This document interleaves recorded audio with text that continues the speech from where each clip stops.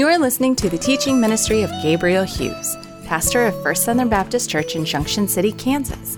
Monday, Tuesday, and Wednesday on this podcast, we feature 20 minutes of Bible study through a New Testament book. On Thursday is a study in the Old Testament, and then we answer questions from the listeners on Friday. Each Sunday, we are pleased to share our sermon series. Here's Pastor Gabe. We continue our series in the Sermon on the Mount, and we have been looking at Christ's instructions on how to pray. This is Matthew chapter 6. We'll begin in verse 5. We'll read through to the end of the Lord's Prayer. And when we get to the Lord's Prayer, let's all recite that together.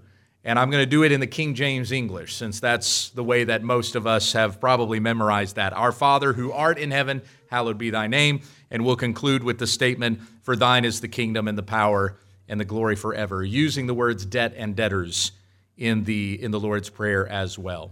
This is Matthew chapter 6, beginning in verse 5. And when you pray, you must not be like the hypocrites, for they love to stand and pray in the synagogues and at the street corners, that they may be seen by others. Truly I say to you, they have received their reward. But when you pray, go into your room and shut the door and pray to your Father who is in secret.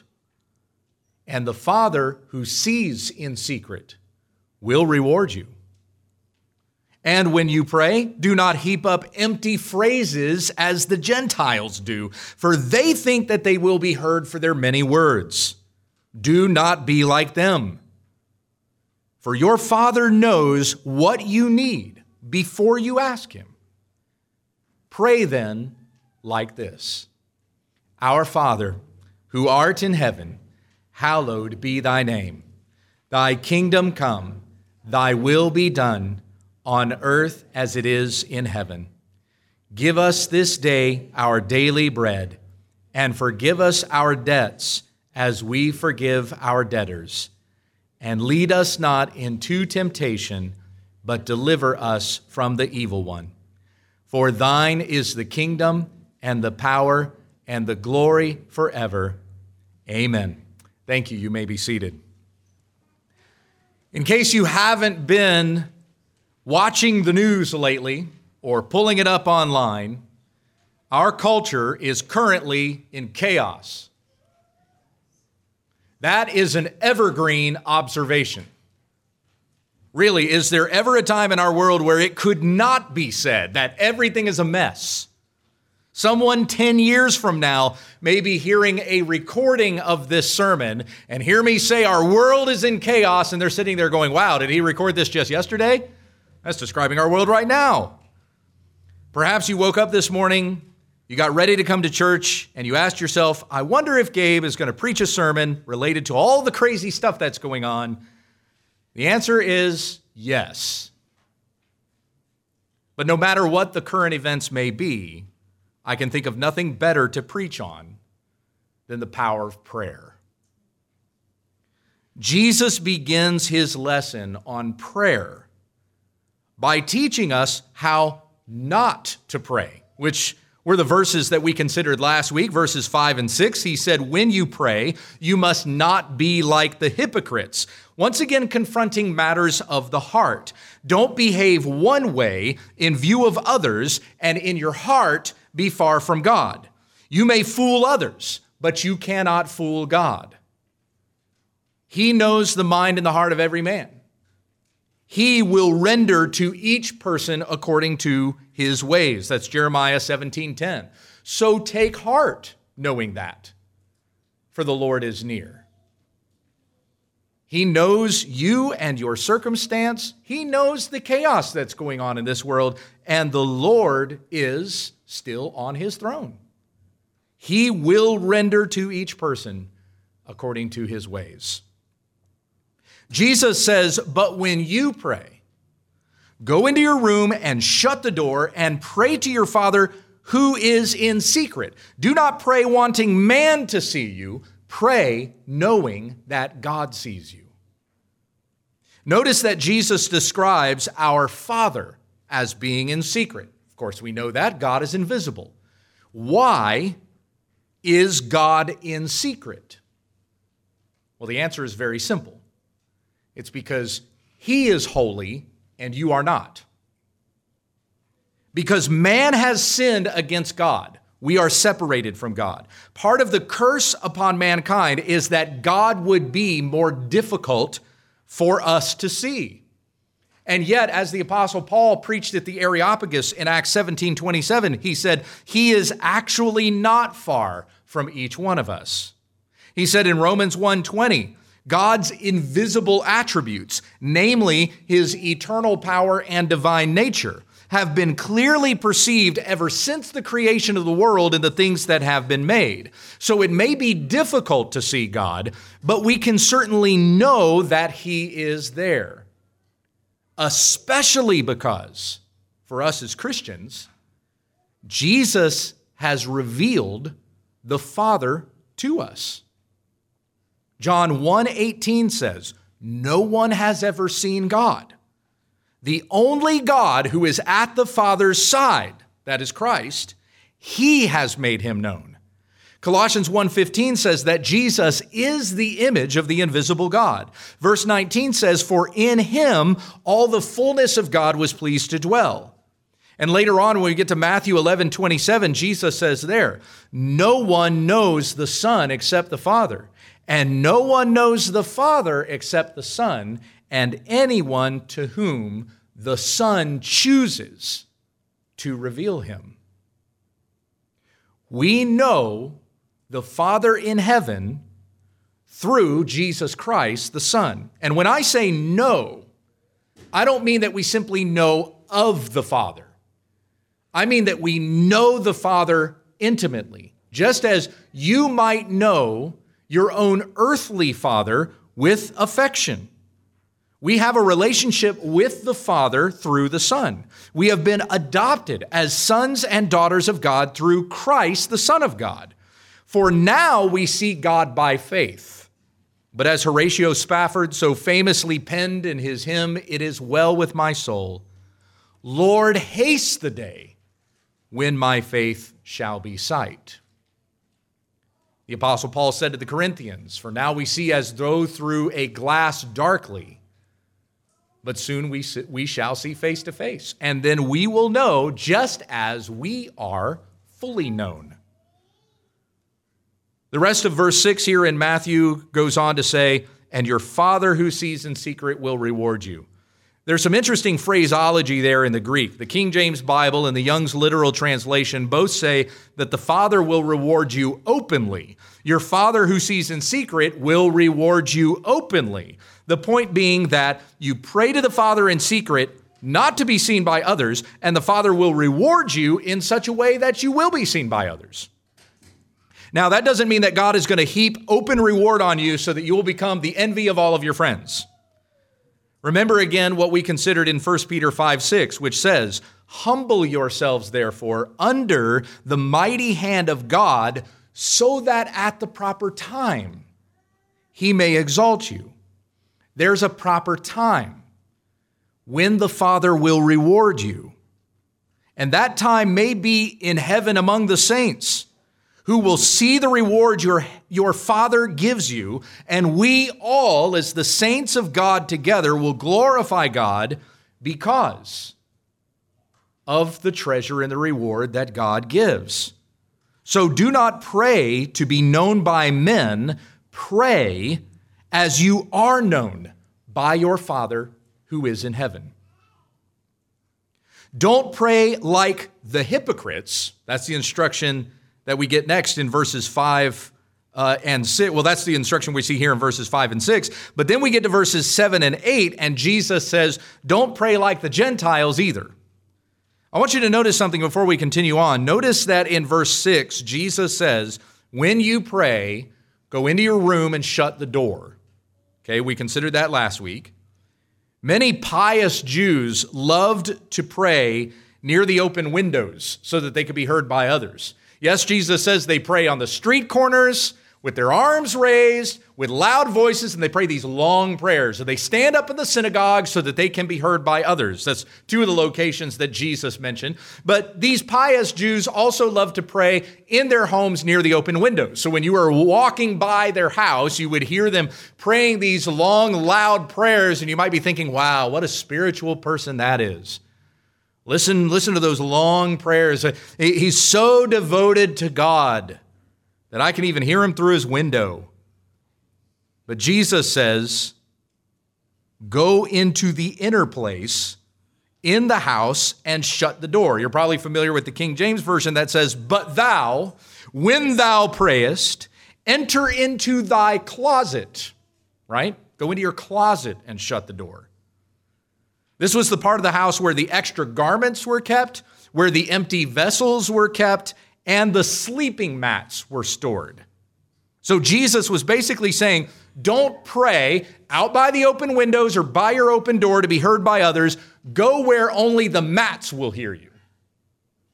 But we know that there where we pray in secret, the Father who is in secret hears us. So we're not just praying to the mats. We're not just praying to an empty room. We are praying to be heard by God. If we love God, then we're not out there to have our righteousness be seen by others. We desire to have a relationship with our Father who is in heaven. So with that instruction in mind, now notice verse 7 where Jesus says, and when you pray, do not heap up empty phrases as the Gentiles do. So here's the flow of Jesus' instructions. First, he says, don't pray like the hypocrites. Don't stand up in the synagogues or out on the street corners with your arms in the air so that others will see you. By the way, if you've ever wondered why our standard posture in prayer tends to be with your head bowed and your eyes closed and your hands folded, any parents teach your kids to pray just like that? Okay, we do as well. Now, you're probably teaching your kids to do that because you want them to keep their hands to themselves and not be looking around all over the place. But have you ever stopped to wonder why we pray like that? It's because that's contrary to the way that these open hypocrites would pray, with their arms raised and their faces up and their prayers loud.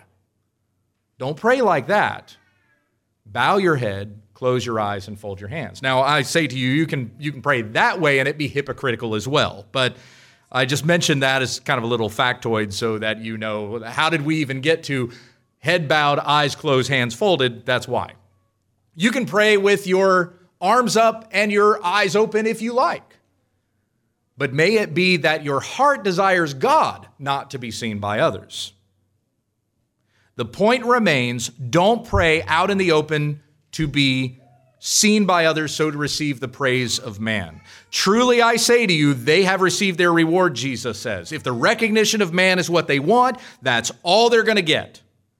But when you pray, go into your room and shut the door. So a disciple of Jesus has followed Jesus' instructions. They go into the inner room to pray. And how do they pray? Well, first of all, Jesus says, don't heap up empty phrases as the Gentiles do, for they think that they will be heard for their many words.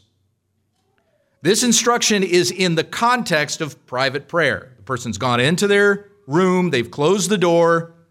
Now, while you're there, don't start praying like a pagan. There is a way to pray to your heavenly Father. That's what we're going to look at next week when we get to Matthew 6:9. But the way that you pray is not the way like the pagans pray to their gods. Now, it's true that we have the word Gentiles here, but the word Gentile is synonymous with pagan. The Greek word is ethnikos, and in addition to Gentile, it also means pagan or heathen. Those of you who have King James or New King James, that's what you have there. Don't pray like the heathens pray. A heathen or a pagan, especially a Gentile, is anyone who is a non-Jew.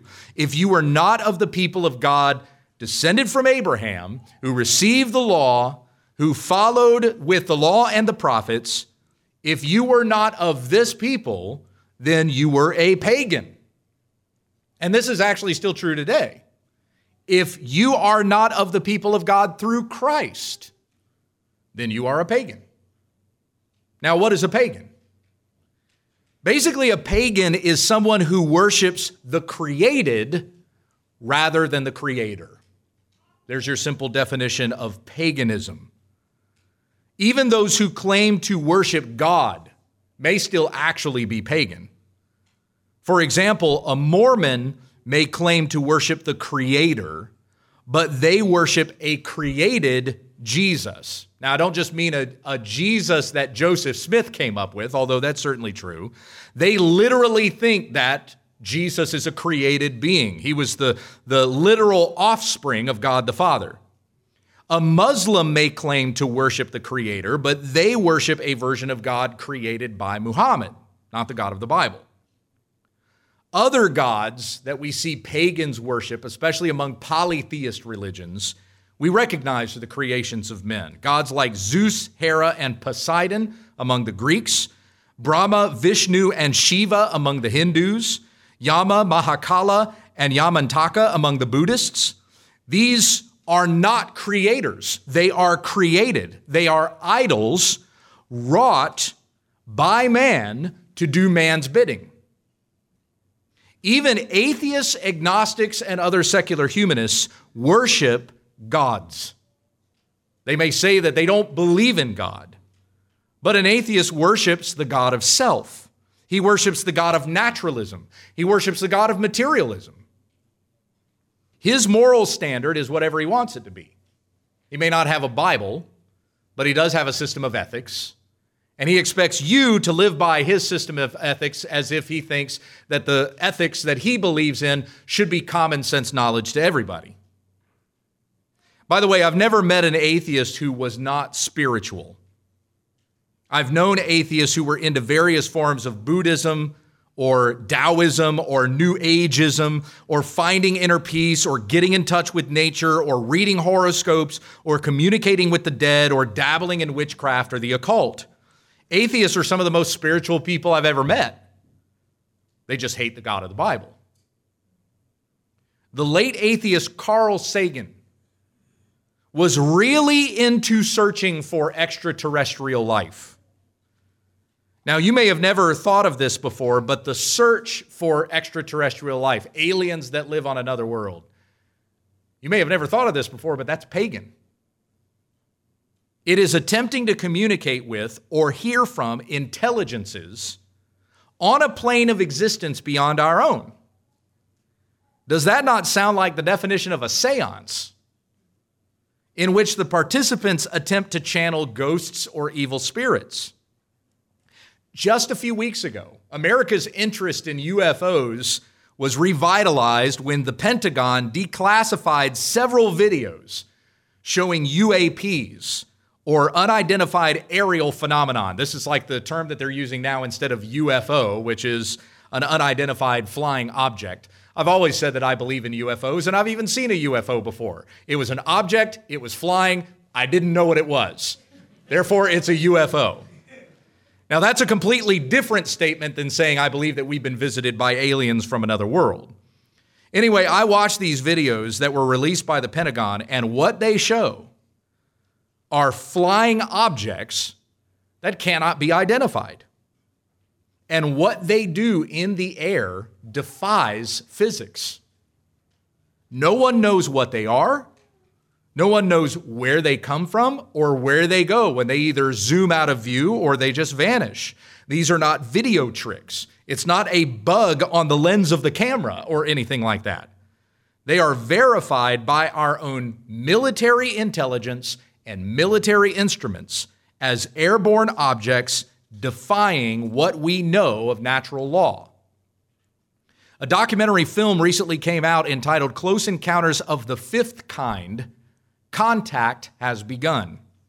This documentary is not another one of those films interviewing people who are speculating what's inside Area 51 or talking about a UFO that they might have seen or sharing their abduction story. This documentary includes real-life scientists who say that we have already made contact with these extraterrestrials, and they tell you how you can make contact with these extraterrestrials. One of the things that is stated in the documentary is that these extraterrestrials, not aliens, but ETs who exist and communicate on a whole other level than the world that we live in. They are not a threat to our national security.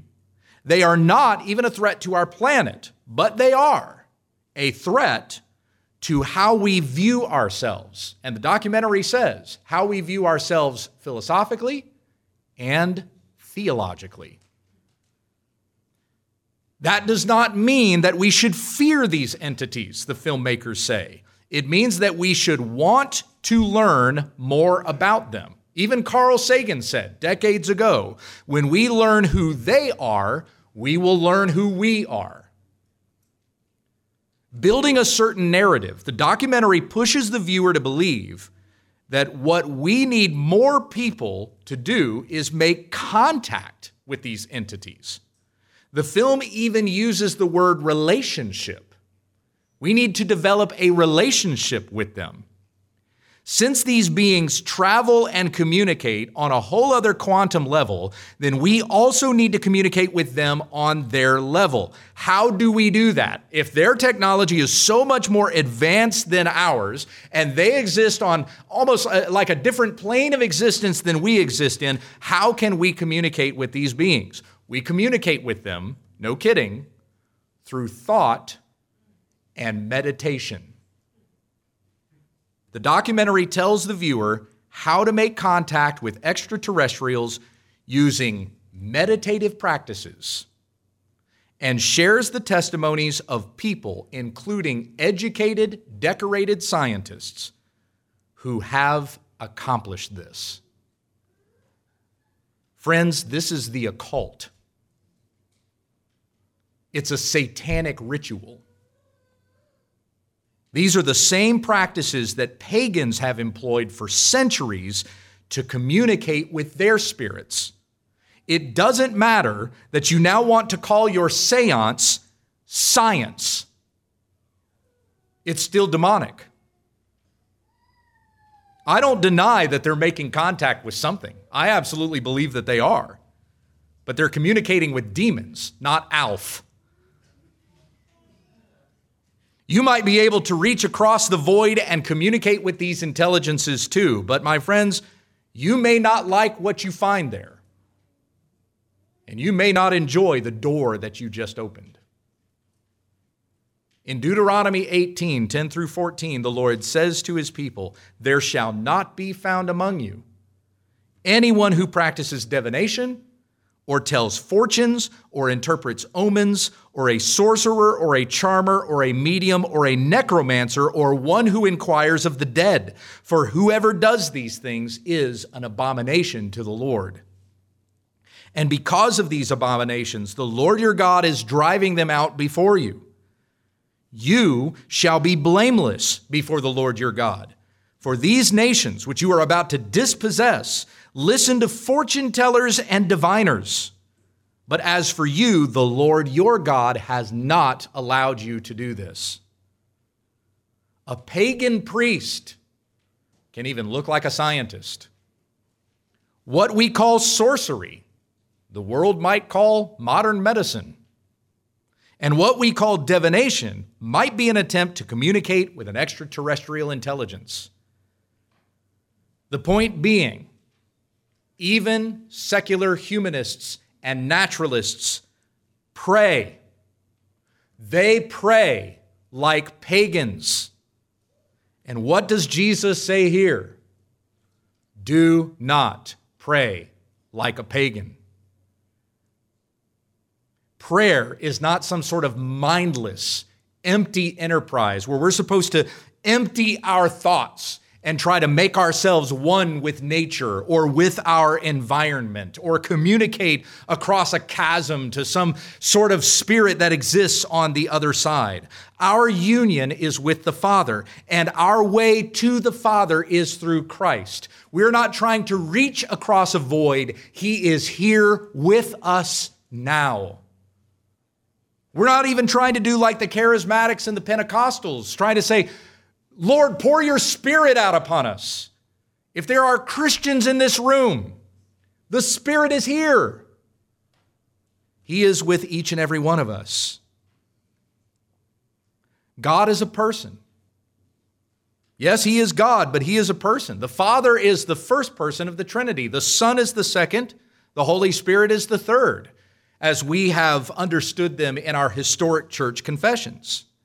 And like any conversation that you have with any person, prayer is very simply talking to God.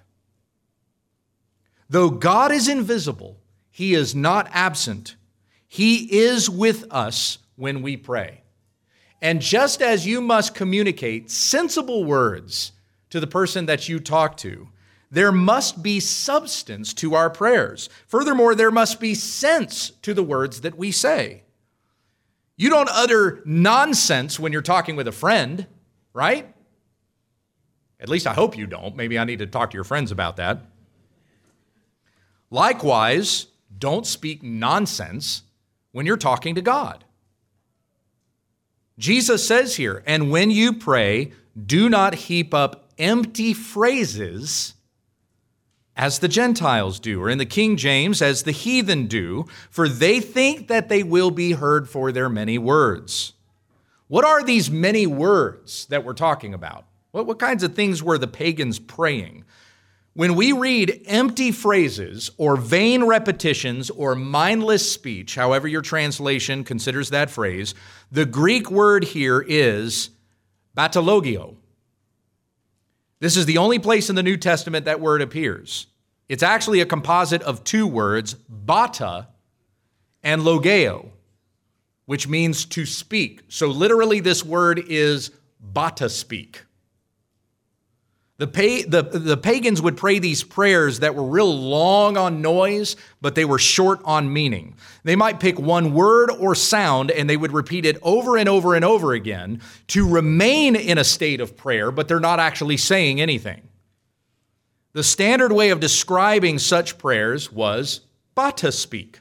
It's as if they were reciting bata over and over and over again. And it just sounded like bata, bata, bata, bata, bata, bata. Maybe they would sway back and forth, think of bata, bata, bata, bata.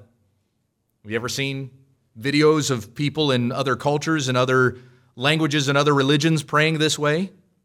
Now, when I learned this, it reminded me of being at a baseball game and saying, hey, bata, bata, bata, bata, bata, swing bata. Another English equivalent to this might be the word yada. Like, have you ever said yada, yada, yada? It would be like saying, dear God, yada, yada, yada. That's nonsense. It doesn't mean anything. Is there any kind of prayer in the church today that might resemble this kind of prayer that Jesus is teaching us not to pray? When I asked that question, perhaps you thought of the practice that we call speaking in tongues. But what the Assemblies of God Church or the Pentecostal church down the street calls speaking in tongues is not what the Bible calls speaking in tongues. In the Bible, speaking in tongues is speaking other human languages. The languages may not be known to the person who is speaking those languages, which is why this is a supernatural miracle that is done in the life of a person. They don't know how to say this language. The Holy Spirit gives them this language so that they may communicate the gospel or biblical truth to a person in a language that they can understand it. But the charismatic notion of speaking in tongues has morphed into the biblical definition of other known human languages, and it has become nonsensical gibberish. In his book, Strange Fire, John MacArthur points out that the Pentecostal charismatic movement, quote, radically changed their interpretation of the New Testament, manipulating the text in order to justify and preserve a counterfeit. Thus, the clear teaching of Scripture about languages was twisted in order to redefine tongues as nonsensical gibberish and thereby fit the modern phenomenon, unquote. My friends, if praying gibberish is really how you want to pray, well, I can teach you to do that. I can teach you to pray with the best of the nonsensical preachers like Ken Copeland, Benny Hinn, and Joyce Meyer. Are you interested in learning how to pray this way? Here is a prayer following the charismatic practice of praying in tongues. She came in on a handa, oh my shin, oh my knees, see my bow tie, tie my bow tie. Now I will interpret this prayer for you. She came in on a Honda. Oh my shin, oh my knee. See my bow tie, tie my bow tie. She came in on a Honda, oh my shin, oh my knee, tie my bow tie, tie my bow tie. There you have it, praying in tongues. That is, by the way, literally how they learned to do that. Stringing together a bunch of nonsense consonants, putting accents in various places to make it sound like they're praying some other kind of language, which they'll even claim is a divinely granted language, but it's not at all. It's just speaking gibberish. Perhaps you saw the video that went viral a few months ago featuring televangelist Perry Stone, who was praying in tongues while he was playing on his cell phone. Anybody see this video? So at first he started praying the gibberish that I just demonstrated for you, and then he started going, yes, Lord, have your way, have your way, have your way. Then it looks like he gets a text message or something, and he starts playing on his phone, but he's still trying to speak in tongues, and he can't do both at the same time. So it just comes out as this obnoxious groaning. He's playing on his phone going,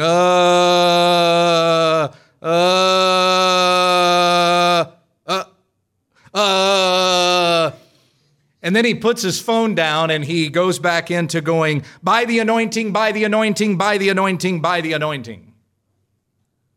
That's nothing. It's Christless expounding on nothing. Jesus called this kind of prayer pagan because that's exactly what it is. The pagans pray like this, bata, bata, bata, bata. It's nonsense. Nowhere in the Bible do you find an instruction to pray this way. Every prayer in the Bible, from Moses to Joshua, from David to Solomon, from Elijah to Elisha, from Isaiah to Ezekiel, from Jesus to Paul, every prayer you read in Scripture makes sense. When Jesus teaches us how to pray, and again, the section of the Lord's Prayer we'll look at next week. When you read the Lord's Prayer, it's clear. It's an articulate prayer. You know what it says. You can learn from it. This gibberish that is called speaking in tongues is pagan. Don't pray like a pagan. Verse 7 again, and when you pray, do not heap up empty phrases as the Gentiles do, for they think that they will be heard for their many words. By the way, that's superstition. So I'm praying this way and I'm doing it this way because I think that it will get me this. And the longer I do this, the greater the chances that I'll receive the thing that I want. That's superstitious prayers. So Jesus is not only saying, don't pray in mindless gibberish and phrases that don't mean anything. He's also saying, don't pray with a heart that's superstitious. Don't pray thinking that if I do this, then God will give me this. On the contrary, we must have faith. James says in James 1:5, if any of you lacks wisdom, let him ask of God who gives generously to all without reproach, and it will be given to you. But he who asks must ask in faith without doubting. It's almost like it's this noble thing in the world today to be a doubter, to not have assurance, to have this attitude of like, well, I don't know, but maybe God is there. I'm just going to continue seeking God. Because it's like if you doubt, then you're saying that you haven't had it all figured out yet. And that way you look more humble to people, I suppose, whatever the intention there might be. But Scripture tells us to ask without doubting. To know that God is God and He is there and He loves us and will give to those who ask of Him. The Scripture says it. We believe the Scripture, and so therefore, ask without doubting. Believe by faith, and it will be given to you. Don't heap up all these empty words thinking that more words will increase the chance that I will get the thing that I want. Ecclesiastes 10:14 says, a fool multiplies words. Jesus goes on to say here, do not be like them, for your Father knows what you need before you ask Him. In other words, there's no need to drone on and on, believing as the pagans do, that the longer you're in a state of prayer, the greater the likelihood that God will hear you. If you are a Christian, my brethren, God hears you. He is with you. Of course he hears you. You're his child. And if you know that God knows all, then you know that God knows what you need even better than you know what you need.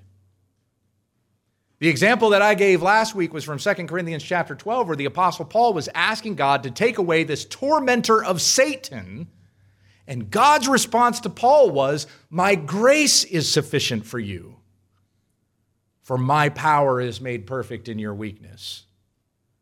Paul prayed for a thing, and the answer that he got was greater than the thing that he was asking for. For the answer that he received was Christ himself.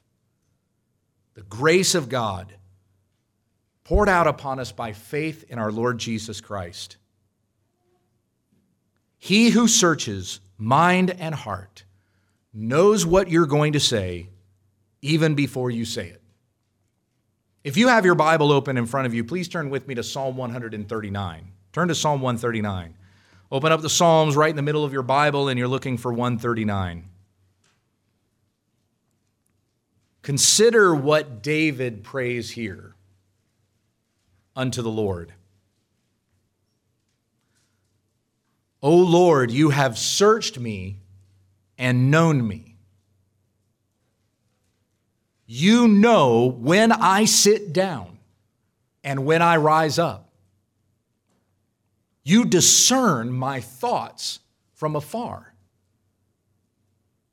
You search out my path and my lying down, and are acquainted with all of my ways. Even before a word is on my tongue, behold, O Lord, you know it altogether. You hem me in, behind and before. You lay your hand upon me. Such knowledge is too wonderful for me. It is high. I cannot attain it. Verse 7. Where shall I go from your spirit? Or where shall I flee from your presence? If I ascend to heaven, you are there. If I make my bed in Sheol, you are there. If I take the wings of the morning and dwell in the uttermost parts of the sea, even there your hand shall lead me, and your right hand shall hold me. If I say, surely the darkness shall cover me, and the light about me be night, even the darkness is not dark to you. The night is bright as the day, for darkness is as light with you. Verse 13. For you formed my inward parts. You knitted me together in my mother's womb. I praise you, for I am fearfully and wonderfully made. Wonderful are your works. My soul knows it very well. My frame was not hidden from you when I was being made in secret, intricately woven in the depths of the earth. Your eyes saw my unformed substance. In your book were written, every one of them, the days that were formed for me, when as yet there was none of them. Verse 17. How precious to me are your thoughts, O God. How vast is the sum of them. If I would count them, they are more than the sand. I awake and I am still with you. Oh, that you would slay the wicked, O God. O men of blood, depart from me. They speak against you with malicious intent. Your enemies take your name in vain. Do I not hate those who hate you, O Lord? And do I not loathe those who rise up against you? I hate them with complete hatred. I count them my enemies. Verse 23, search me, O God, and know my heart. Try me and know my thoughts, and see if there be any grievous way in me, and lead me in the way of everlasting. That's a prayer we just read. All 150 Psalms are prayers. If you need more examples on what to pray, there's literally a whole book of the Bible dedicated to it. Here David has said, before a word is on my tongue, behold, O Lord, you know it altogether. Your thoughts are not nonsense, are they? Again, maybe I have to ask your friends about that. If your thoughts are not nonsense, do not let your words be nonsense. God's thoughts toward us are not nonsense, and He has made His word known through the law, through the prophets, and through the apostles that we have in the Word of God, the Bible. You can read it. You can make sense of it. Of course, He hears you. He hears you if you pray in your mind, if you meditate on the Lord in this way. Pray clear prayers to the Lord as He has taught us to pray, and as we'll consider that further next week. Now, just because God knows what you are going to pray before you pray it, that's no excuse not to pray. Do not be saying to yourself, well, if God knows what I'm going to ask for before I ask for it, then why do I need to even bother asking? That's prideful. That's like saying, well, my wife is going to love me no matter what, so why do I need to talk to her? You talk to her because you want to. You talk to her because you love her. Likewise, you pray to God because you want to. Just like you should want to talk to your spouse because you love your spouse, pray to God because you love Him. You cannot have a relationship with somebody that you never talk to. And so it is the same with God. To neglect to pray to God is selfish. It is prideful. It's as if you are saying that you've got this whole thing figured out and you don't need God. We read in the Bible about a king who thought that very thing. In Isaiah chapter 7, the Lord says to Isaiah to go and speak to the king of Judah, who at that time was Ahaz. What was going on at that particular time? But the Assyrians were partnering with the Israelites, the northern kingdom, to rise up and come against Judah. And so Isaiah, by the instruction of the Lord, goes to Ahaz. And Isaiah says, the word of the Lord through Isaiah says to Ahaz, ask a sign of the Lord your God. Let it be as deep as Sheol or as high as heaven.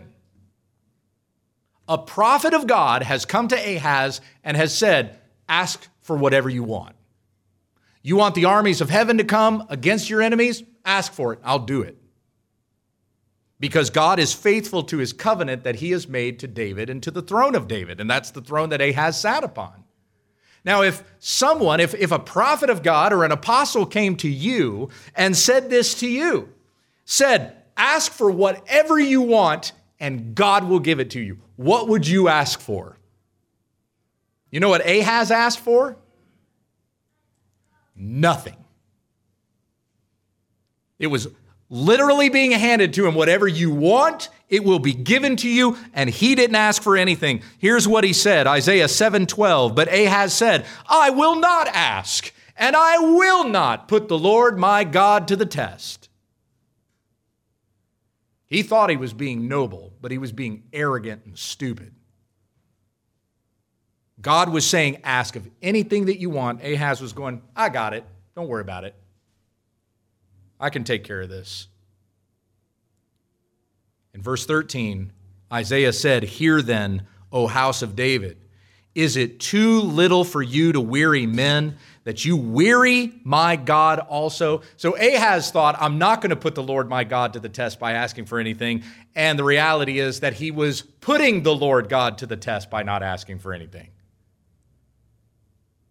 And so Isaiah goes on in verse 14, "Therefore the Lord himself will give you a sign. Behold, the virgin shall conceive and bear a son, and shall call his name Emmanuel," which means God with us. So even though Ahaz was stupid, God was faithful to his promises. And he said, "I'll give you a sign anyway." Now, this sign wouldn't come for more than 600 years after this exchange was going on. But that sign is fulfilled in the giving of the Son of God, our Lord Jesus Christ, who died on the cross for our sins and rose again from the grave, so that whoever believes in him will not perish under the judgment of God, but we have fellowship with God. Jesus is our access to the Father. Jesus is our fellowship with God. Emmanuel, God is with us. Our world is in chaos. Ahaz's world was in chaos, but he wouldn't ask anything of God. When you watch the news, when you see the things that are going on in the world around us, do you just sit there in despair? What happened to us? We were so patriotic. We used to say, "God bless America." Now everybody's destroying America. Do you just sit there and grieve over that? But you never take that to God? Then you are as prideful as Ahaz. Even if it doesn't grieve you, even if you just think, it's just stuff that happens, we'll be fine tomorrow. That's prideful as well. James rebukes that directly in James 4 and 5. Do not think that you have tomorrow. You do not know what is going to happen tomorrow. You are a mist that is here today and is gone tomorrow. Jesus Christ is King of kings and Lord of lords, and he has promised that he is coming to put an end to all of the godlessness that is happening in the world today. Jesus, who is with us. The last words that Jesus speaks at the end of the book of Matthew, Matthew chapter 28, verse 20. "Lo, I am with you always, even to the very end of the age." Just like Ahaz, just like Isaiah, we see a world all around us that is in turmoil and in chaos. Seek the Lord with all your heart. A day is coming when God is going to put an end to all of the wickedness of man. If you want justice, want Jesus. For as it says in Deuteronomy 32:4, the Lord, the rock, he is perfect. All his ways are justice.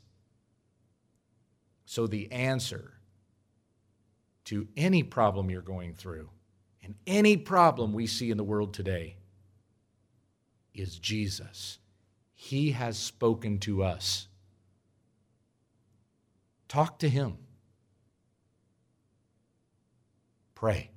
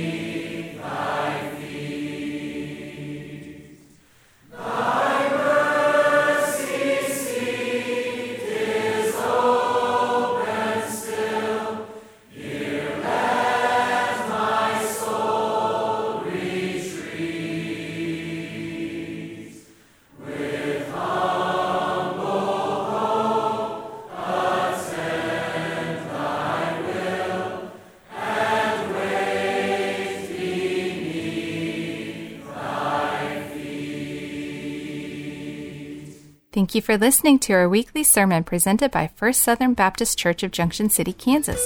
For more information about our church, visit fsbcjc.org. On behalf of our church family, my name is Becky, inviting you to join us again this week, growing together in Christ, when we understand the text.